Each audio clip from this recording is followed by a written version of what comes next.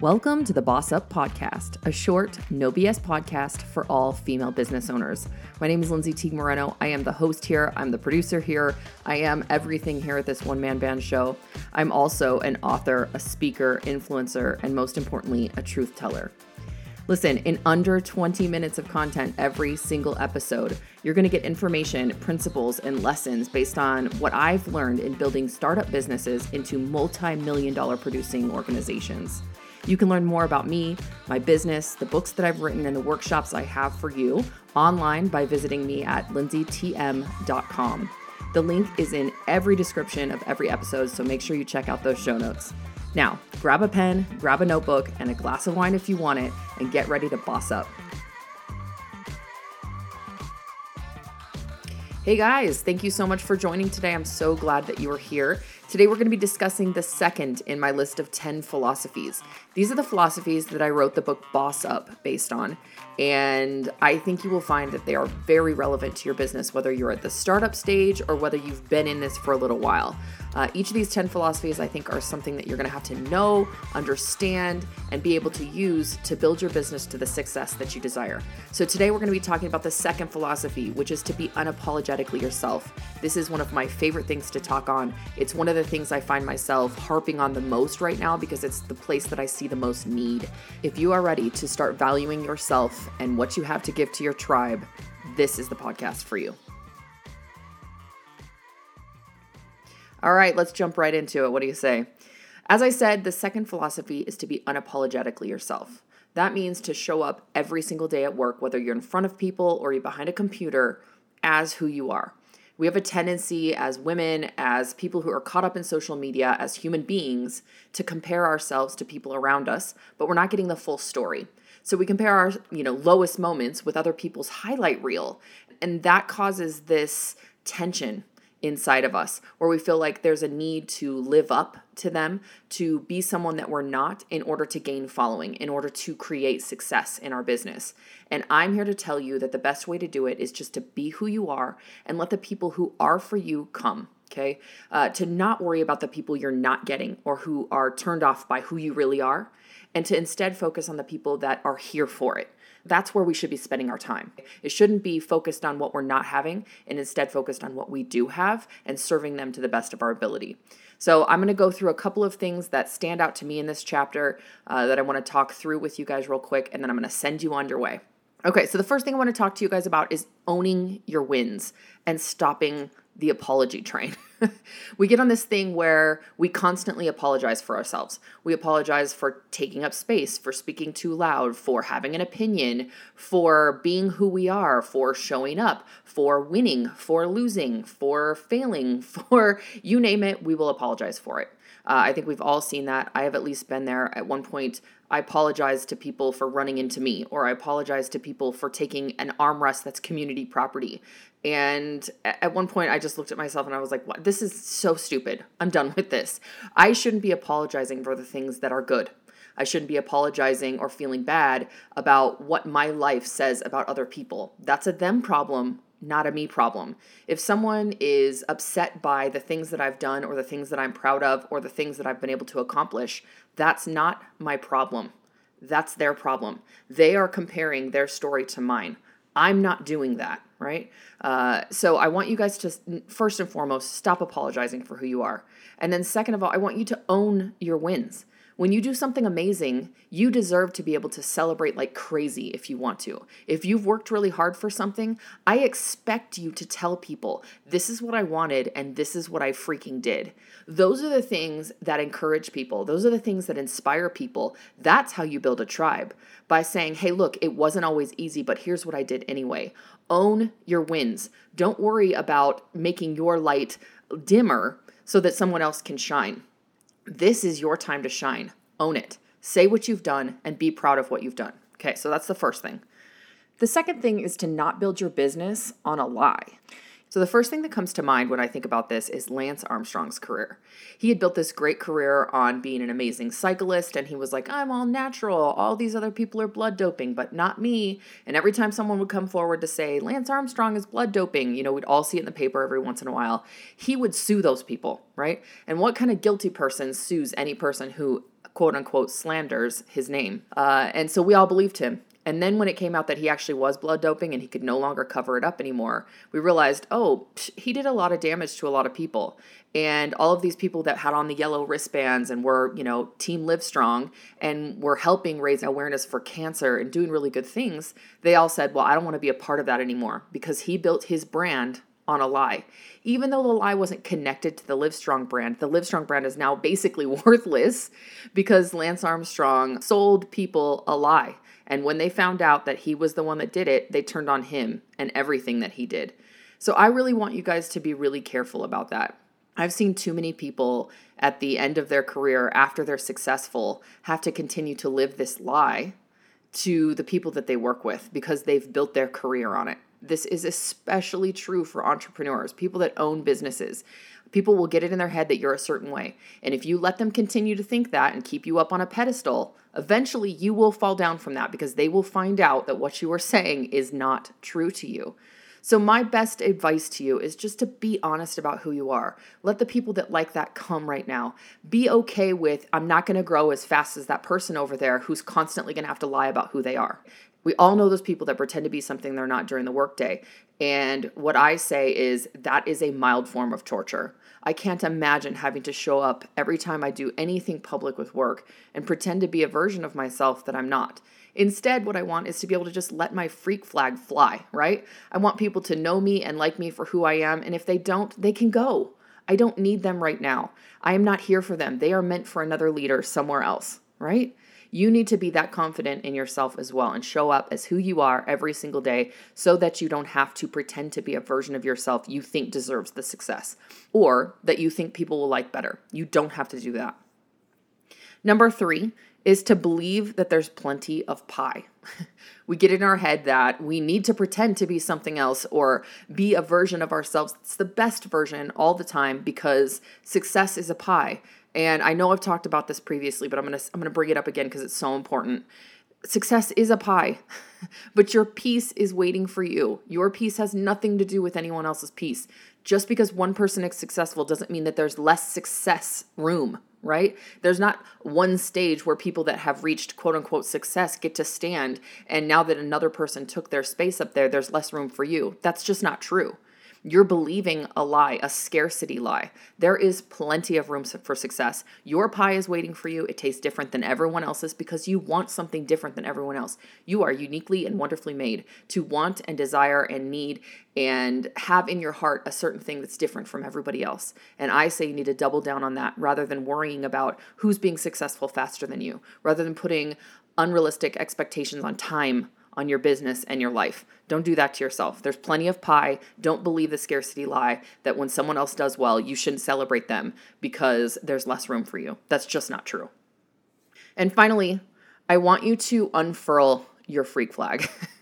I want you to double down on the things that make you a freak, the stuff that makes you quirky and weird and unique. These are the places that you're actually going to connect to a tribe in. These are the places that are going to create trust between you and a person you don't know on the other side of your computer. The things that make you weird are the things that make you stand out. If you can embrace those things and just say, I don't really care if they like it or not. This is what I can do. Show us your weird talents. Show us what you do. Tell us what your house looks like. We want to see all of the crazy corners of your place. We want to see the things that make you unique. These are the things that we want to be a part of, and they're the things that will make people stay around a long time, and it builds trust with people. When they can trust you with the little things like the back end of your house or what it really looks like or your reality or the things that are hard to talk about, then they can trust you with the fact that your product is going to be good for them when it comes time to sell that. So make sure that you are letting that freak flag fly high. Put it up in the sky, let everybody see. This is what I like. I know many of you guys probably don't, but this is what I like. And I think you'll find that even the people that don't relate to it are going to respect your ability to show up as who you are and just say, this is me, whether you like it or not. There are a lot of people that I don't relate to, but I respect their ability to say, this is what I like, and I'm here for it. I want to see that. I want to see people that are unique. Those are the things that are inspiring and exciting to be around. So don't be afraid to be that for somebody else. Okay, guys, I hope that you are more prepared to be unapologetically yourself. If this information is interesting to you and you want some workshops, mini workshops to work through and things to think about, I highly encourage you to pick up Boss Up. It comes out August 6th. So if it's past August 6th when you're listening to this, it's in stores now. Go grab it. I think it's really going to help you gain some confidence in this area, and that confidence could be the key to your success. Thank you so much for being a loyal listener of the Boss Up podcast. If you feel so inclined, I would so appreciate a rating and review from you on any platform that you're listening to this podcast on. In addition, if you'd like to get a hold of me, you can find me on pretty much any social media platform, and you can email me anytime at hello@lindsaytm.com. I'll see you guys out there.